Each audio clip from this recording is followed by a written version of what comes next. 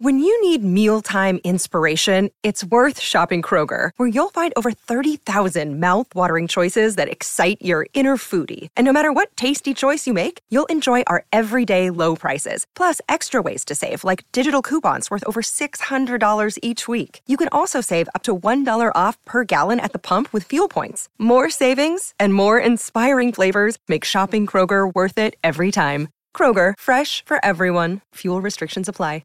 Hello, this is Dr. Kip Thorne, Professor of Theoretical Physics at the California Institute of Technology in Pasadena, California, and you're listening to the Dr. Sky Show. Welcome, ladies and gentlemen, and welcome back to the Dr. Sky Show, heard exclusively here on Team Talk Network and on our flagship radio station, News Talk 1100, KFNX, the 50,000-watt powerhouse of the desert Southwest.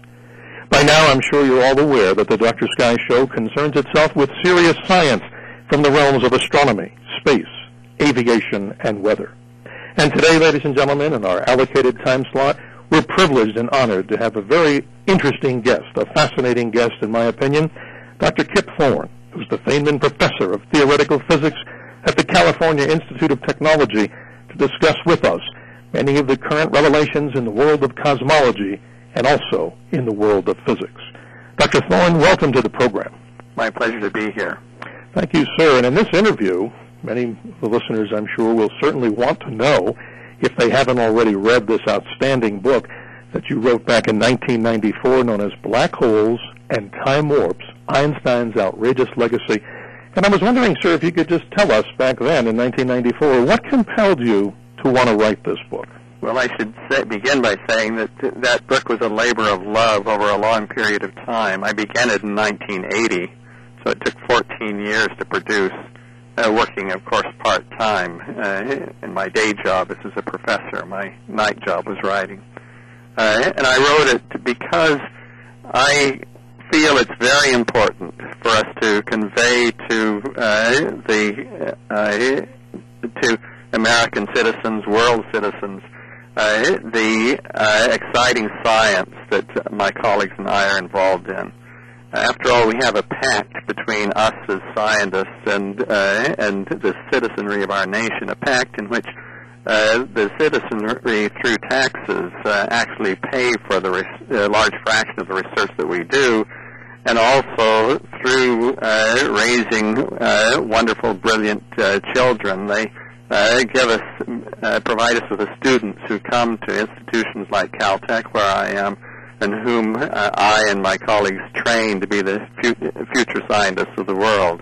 And so we really have a partnership with the citizens of our country, and a part of that partnership is for us to give back by conveying the excitement and the fascinating things about science that we have learned.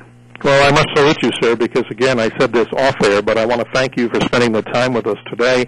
This is a very interesting interview, to say the least, to be able to speak with you. And I'm sure many of the listeners, unfortunately this is not a live program, but many of the folks that are listening to this, I'm sure they will get a lot of valuable information, and especially, Dr. Thorne, the younger people out there, the new students of tomorrow. And what words of inspiration would you have for someone wanting to go into the profession as either being a teacher or someone going into theoretical physics? I think all I would say is that it's exciting, it's fun, it's fascinating. When I was a child, my grandfather told me that if I found a job that was like play, that I would have succeeded in life. And boy, in this job, I really succeeded. Well, I can say this is fascinating because here's another personal note, sir. Back in college, I remember as many students who were of age to have gone through college and going through the wonderful subject of physics. I can very vividly remember, though it's about 30 years for myself, a textbook that you yourself are part author, I believe, the basis of all of our study of gravitation, the textbook simply entitled Gravitation, by you, by yourself, and of course by your mentor, John Wheeler, correct? Yes, that's right. A man from whom I learned so much of what I now know about science. Well, I want to be very honest, Dr. Thorne, about this, but I was not the A-plus student in this subject, but I must say it's probably still to this day, if I'm correct, is this the treatise on the subject as far as gravitation when it's taught? I think it basically still is. There have been a number of books written since then, but they tend not to be as comprehensive at the advanced level as this. There are a number of very excellent texts at more elementary levels, and for anybody who wants to learn the subject at the undergraduate level, I wouldn't send them to our own book. I'd send them to a more recent book by James Hartle. But this does remain, in large measure, the standard advanced text. Well, that's very humble of you, and we do appreciate your information today, sir. One of the things I would like to know, speaking of the subject, and remembering that this audience also may contain a lot of younger students, if you could, even for a person like myself that's not active in the world as a research scientist, how do you define gravity? The most complicated thing in, I think, most people's minds is, what is it? Well, gravity, of course, we all know from everyday experience. It's the thing that holds us to the earth. It's the thing that brings us back if we try to escape. But it is much more than that. Gravity is one aspect, one of many aspects of warping of space and time, according to Einstein. And that's what has been so fascinating about gravity to me, is that it can arise as a consequence of warped space and warped time, and that there are so many other very different aspects of warped space and time that are intertwined with gravity when you get deep into the subject. If I may go back to your past as you were a student, a young student, learning the subject, and your passion, of course, comes through, would you be kind enough, sir, to tell us a little bit about your mentor, Dr. John Wheeler? I mean, you're both Princeton graduates, and he, of course, is very, very well known in the world as what? Coining the term, actually, black hole itself. Yes, among other things. Yes. So John Wheeler, who is still alive but is now in his mid-90s, was my principal inspiration as I became a working scientist. He taught me the theory of relativity, general relativity, Einstein's laws of warped space-time. He taught me how to communicate in large measure, how to write scientific papers, how to give talks that would be understandable to non-scientists. And he inspired me and other colleagues with a deep sense of what's really important that we should go out and study.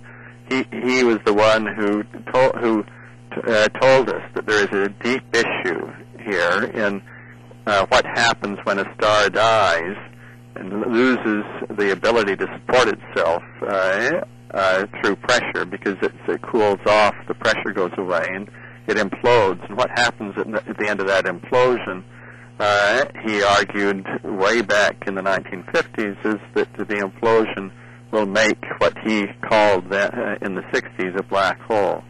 And he inspired us all to go study this phenomenon.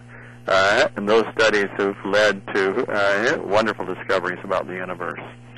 If we go back to the concept of the black hole, and I'd like to get into that with you, with your permission, later into this interview in a little bit more detail, but the concept, even though John Wheeler, as we see, coins this term black hole, this whole concept of a frozen star, or a star that, of course, is similar to what we know of a black hole today, does this not go back to sometime, as I thought it was in England, where a research scientist actually came up with this concept in the 18th century or before? So there is a variant of this concept due to John Mitchell back about, if my memory's right, about 1783. I see. Mitchell was working with laws of gravity due to Newton. Today we work with laws of gravity due to Einstein. Those laws are very different. Right. Mitchell, working with Newton's laws, realized that if you had a sufficiently compact body, it would pull so strongly that light could not escape from its surface. But he was using what we now know to be the wrong laws of gravity and the wrong laws of light. The remarkable thing is that in the modern era, when we got the more nearly correct laws of gravity due to Einstein and laws of light due to James Clerk Maxwell, that we get a similar phenomenon, the black hole. Similar in that the modern object won't let light out, just as John Mitchell's object wouldn't let light out, but completely different in its other properties.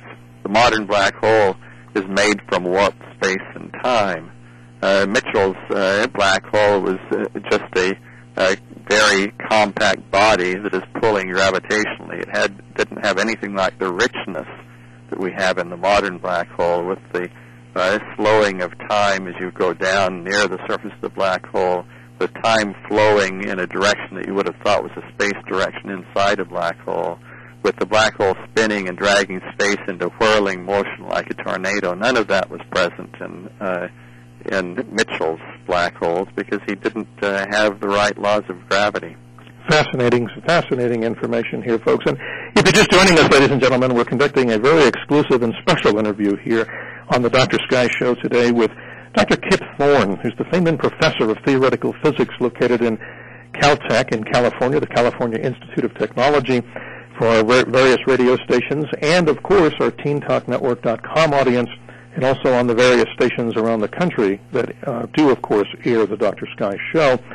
My location is just a little bit south today of Los Alamos, New Mexico, as we continue with Dr. Kip Thorne on a wonderful discovery, I believe, ladies and gentlemen, on all of what's current today in this fascinating subject of cosmology, the latest in theoretical physics. We do have the expert today. Doctor, I was always told by other scientists that mathematics is pretty much an inspiration. It's pretty much a gift given to us from when we were formed and when we were born.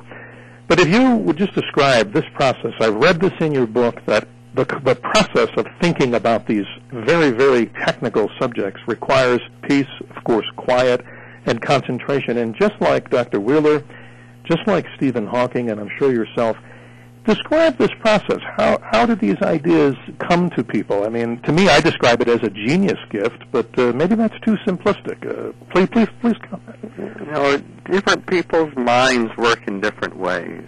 There's enormous differences between people like John Wheeler, who function on physical intuition, just a deep intuitive notion about what goes on in the universe. And another good friend of mine from Wheeler's generation, Subramanian Chandrasekhar, Chandrasekhar is the person for whom the Chandra X-ray satellite was named. Yes. And Chandra, as I called him, he didn't have an intuitive bone in his body. Everything arose from the mathematics for him. And so you have these two very different kinds of minds contributing equally to our understanding of the universe, but in very different ways. One guessing what answers are and then verifying them, the other digging them out of the mathematics. This ability to just guess without the mathematics is really a strong ability of that sort is very rare, and that is the inspirational thing of which I think you speak. Yeah, not that many people have that.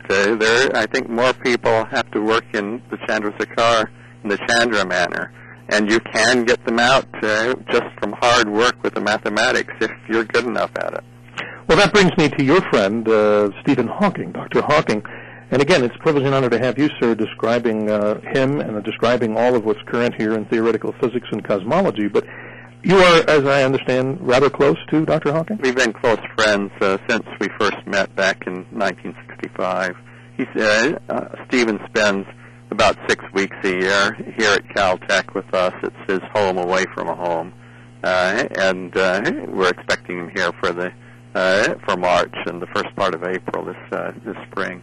That is fascinating. And going back one more time to maybe his thought processes, his intuitive methods of which he goes out to enlighten all of us like yourself, it's basically from the book that I'm reading, again, Black Holes and Time Warps, Einstein's Outrageous Legacy, of which you are the sole author on this fascinating book. You describe in the book how he basically can picture and move around as if we're looking at, say, a Microsoft Windows screen, various thoughts, ideas, and actually do the calculations in his head independently of his body that suffers from ALS? He didn't always do it that way. Back before he was severely physically handicapped by this motor neuron disease, some rare version of ALS. Back before that, I think his mind worked more nearly like other people's minds. But as he gradually lost the use of his hands in the early 1970s, he had to develop a new way of thinking, and his new way of thinking was very geometrical. You can't do he could not, and I don't think anyone can do long calculations with formulas entirely in the brain. And since he was unable to write down formulas any longer with his hands, he developed a technique of doing his calculations mentally in his brain through manipulating geometrical images. Fascinating. Lines, curves, surfaces that intersect, that bend around upon themselves, things with different topologies and different shapes. And much of what we deal with in relativity is geometry. We deal with warped space and warped time, and so the ideas and the mathematics that we deal with, he was able to convert into shapes that he manipulated in his mind in order to see what was going on. He became much better at that than probably anyone else in human history, certainly than anyone else I've ever encountered. And his enormous contributions to science have come largely from thinking in this way. In some sense, as he himself will say, his physically debilitating illness, he has turned into an advantage by using it as a motivation to learn to do things differently than the rest of us, and doing it so well differently that he can pull out things that we can't figure out by our techniques. It's fascinating. And one other comment that, of course, comes very clearly through the book, Black Holes and Time Warps, is you describe Dr. Hawking, too, as having an incredible good sense of humor, and that comes through, if I'm correct, Doctor, very strongly. Is that right? That's very much so. He has the biggest, brightest smile of anyone that I know. Although he has lost the use of his hands and his limbs, his facial muscles are still in very, very good shape, and his smile just brightens up a room enormously. When you have a conversation with him, the conversation is very slow because he has to speak through his computer, and he has to control the computer nowadays through facial motions of facial muscles that basically that are imaged by a photodiode. But and so his speech is very slow, but when he speaks, you can't tell at the beginning of a sentence, is this going to be a joke, or is this going to be something deeply serious? Right. And the odds are pretty good it'll be a joke. Well, that's fascinating, because you can imagine minds like yourselves that are pretty much on a serious track and bent. Certainly the humor, I think, is what keeps things moving along, I would imagine. It's very important, I think, for us as human beings, and he uses it to great advantage, and not simply in entertaining people, but uses humor as a way also of digging more deeply into issues that he's trying to think about or communicate about. Well, it's a wonderful story, and Dr. Thorne, I want to go back, with your permission, back to your book, Black Holes and Time Warps, Einstein's Outrageous Legacy. I want to salute you for not only wonderful text, but I'm fascinated by the drawings that are also in this book. I think they're absolutely well done. The pen and ink, is that the basic description of how you would describe it? Basically, yeah. Very interesting. And folks, this is a book that if you're beginning your journey, whether a young student or even a seasoned, well-experienced individual, there is always something that you will learn, a new revelation, and something maybe especially for our younger audience, by getting a copy of this book, 14 wonderful chapters that go through, as you know, Doctor, better, the whole story of the relativity of time and space, the warping of space-time, and I could go on. But in the time allotted, I wanted to see, and there's so many questions, and I asked these questions of actually a studio audience that is not here, particularly made up of students and some senior folks that are listening to this. And basically, here are the questions, if you don't mind, just a few from the audience. One would be, if you would be kind enough to ask Dr. Thorne, how can he describe what is a black hole, and do we really know that they exist today? Let me begin with the second question first. Sure. We have extremely strong evidence that black holes exist. I don't think we have any 100% incontrovertible evidence, but the circumstantial evidence is so strong that essentially every scientist who has looked into the subject is convinced they are there, and that we are seeing their influence in a variety of different places in the universe. So we've gone from wondering whether they exist to really exploring how they influence the universe. Fascinating. And another question is coming to us, Doctor, that was already given to us before, of course, this interview, is basically this. As science continues to explore the very birth of the universe, how does the God equation fit into this? Are many scientists today now still looking at the fact that we still simply can't answer how this universe began, and thus there must be a more powerful being or some force that is behind all this? I think there are many different points of view on this among scientists. Many of us don't see any need for God. There are others who see in nature around us the hand of God. Perhaps the greatest cosmologist of the 20th century, observational cosmologist, is Alan Sandage, who converted to Catholicism, became a very devout Catholic while he was in the most productive periods of his life. On the other hand, there are people, including me, who just don't see any sign of God present in nature. So this is a very controversial issue among scientists, and it indicates, in fact, that scientists are not all that different from non-scientists. No, and again, we appreciate with regards your to the candor. question of theology. We appreciate your candor, sir, on this particular format in this interview. My concerns and my interest also goes to the concept here of talking about time machines, and you go through this toward the latter chapters in the book, Black Holes and Time Warps, Einstein's Outrageous Legacy. Tell us basically, in your opinion from the book, how probable is it, according to science, that a time machine could be created? And please tell us more on that. Well, we've learned more as time has gone on. My book is now about a dozen years old. At that time, I would have guessed that it was unlikely, but not highly unlikely, that you can build machines to go backward in time. I present at the very end of the book a argument that I still hold to, an analysis that I carried out jointly with a postdoctoral student of mine who was from Korea, Sung-Won Kim, in which we discovered that whenever you try to make a time machine, and by you I mean a very advanced civilization, no matter what technique that civilization uses, the time machine will try to self-destruct at the moment you activate it. In the book, I explain that we don't know for sure whether the explosion that must always occur, and that I explain in this last chapter, we don't know whether this explosion really destroys the time machine at the moment you try to activate it, or whether it's much too weak to destroy it.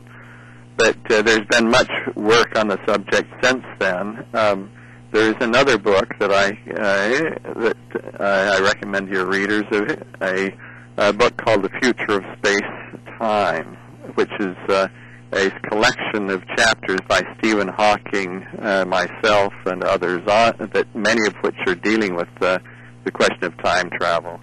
And there you find Stephen Hawking at the end of his chapter, or in his chapter, describing a calculation that he has done using the laws of quantum mechanics, which are the laws that we now agree probably govern whether or not you can make a time machine.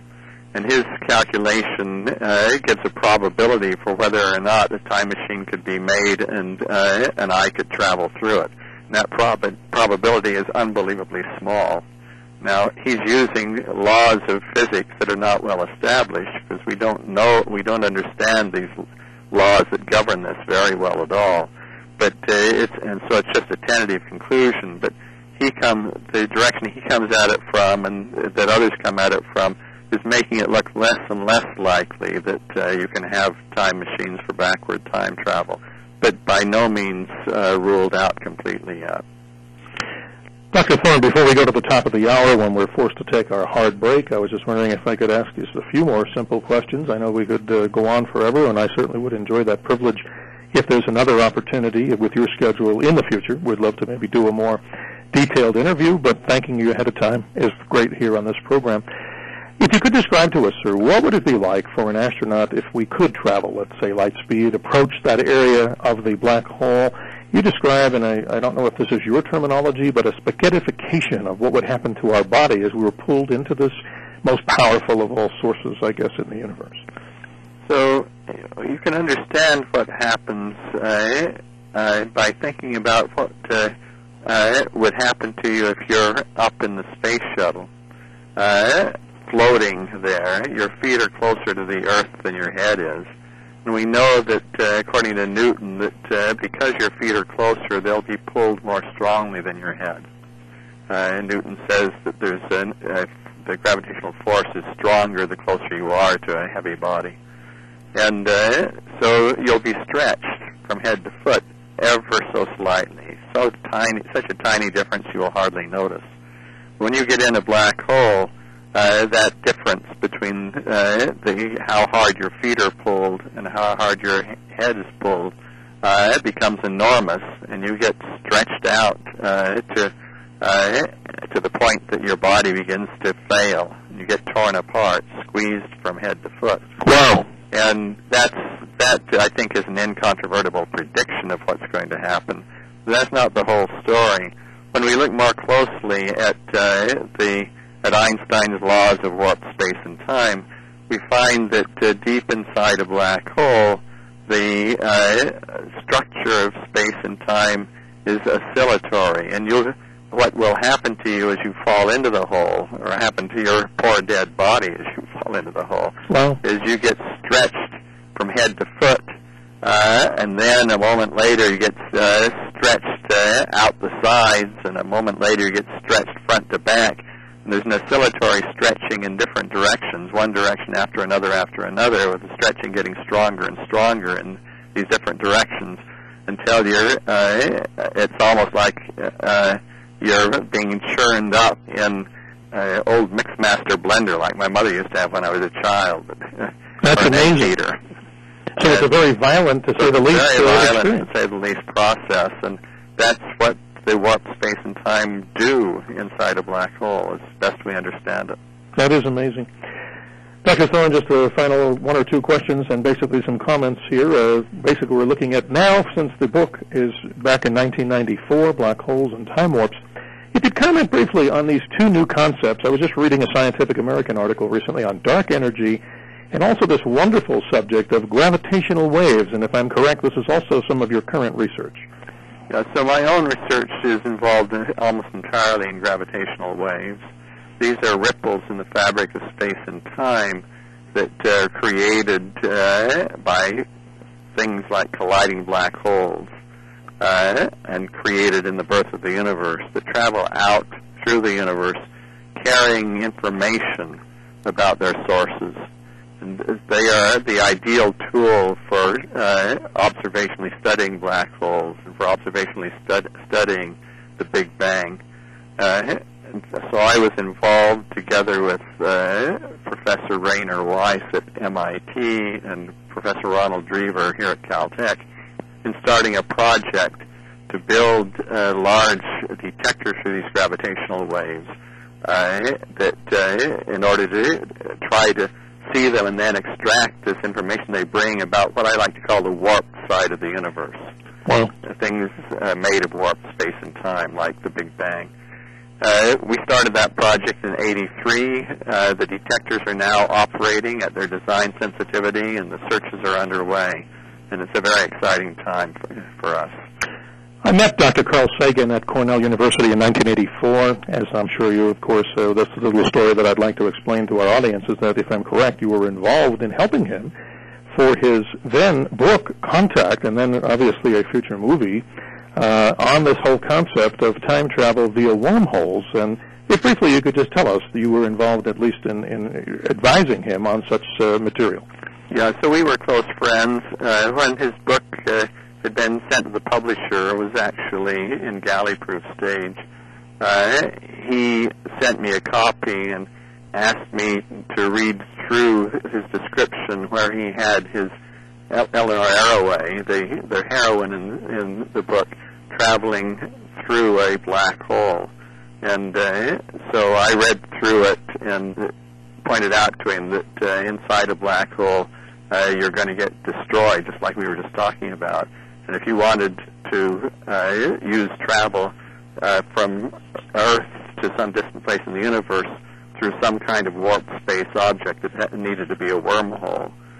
And so I sent him a little bit of mathematics that described the issues of that, and this became the foundation for his using wormholes in his novel Contact, and was in fact the way that wormholes then afterwards got into Star Trek and other places in science fiction, in modern science fiction in Hollywood.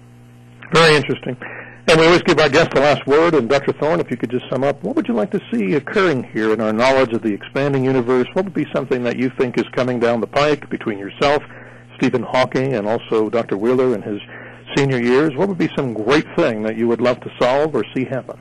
The thing that I most want to see is a deep understanding of the birth of the universe. That will come, I believe, through a combination of theoretical work using laws of quantum gravity, most likely some version of what we call string theory, through a combination of that together with observations. And the key observations I expect will be gravitational waves. But the thing that I would really most like to know from science in my remaining years here on Earth is what were the details of the birth of the universe? How did it happen? And how is it that the universe came to be this glorious, beautiful universe we live in, beginning from a Big Bang? Well, Dr. Thorne, we're right behind you. And again, I want to thank you, sir, for spending time in your busy schedule speaking to us on this most wonderful subject that I can feel the passion, and certainly I hope the audience is, of course, experiencing the same experience. That is a love of our universe, a love of knowledge, and the constant understanding and learning process that you're giving us here today in this interview. I want to thank you, and if you'd be kind enough, sir, to hang on just for a moment and stay with us just as we go to this break. I want to thank you again, Dr. Thorne, for joining us today. My pleasure. That was Dr. Kip Thorne, who is the famed professor of theoretical physics at the California Institute of Technology, speaking on many subjects near and far, and especially on his book, a must-read book, Black Holes and Time Warps, Einstein's Outrageous Legacy by Norton Press. That concludes this edition of the Dr. Sky Show, heard weekly on TeenTalkNetwork.com and on our flagship radio station, News Talk 1100, KFNX, the 50,000-watt undisputed powerhouse of the Desert Southwest, and the many radio stations that air the Dr. Sky Report. As Dr. Sky always encourages you, always keep your eyes to the skies. Thank you, Dr. Thorne.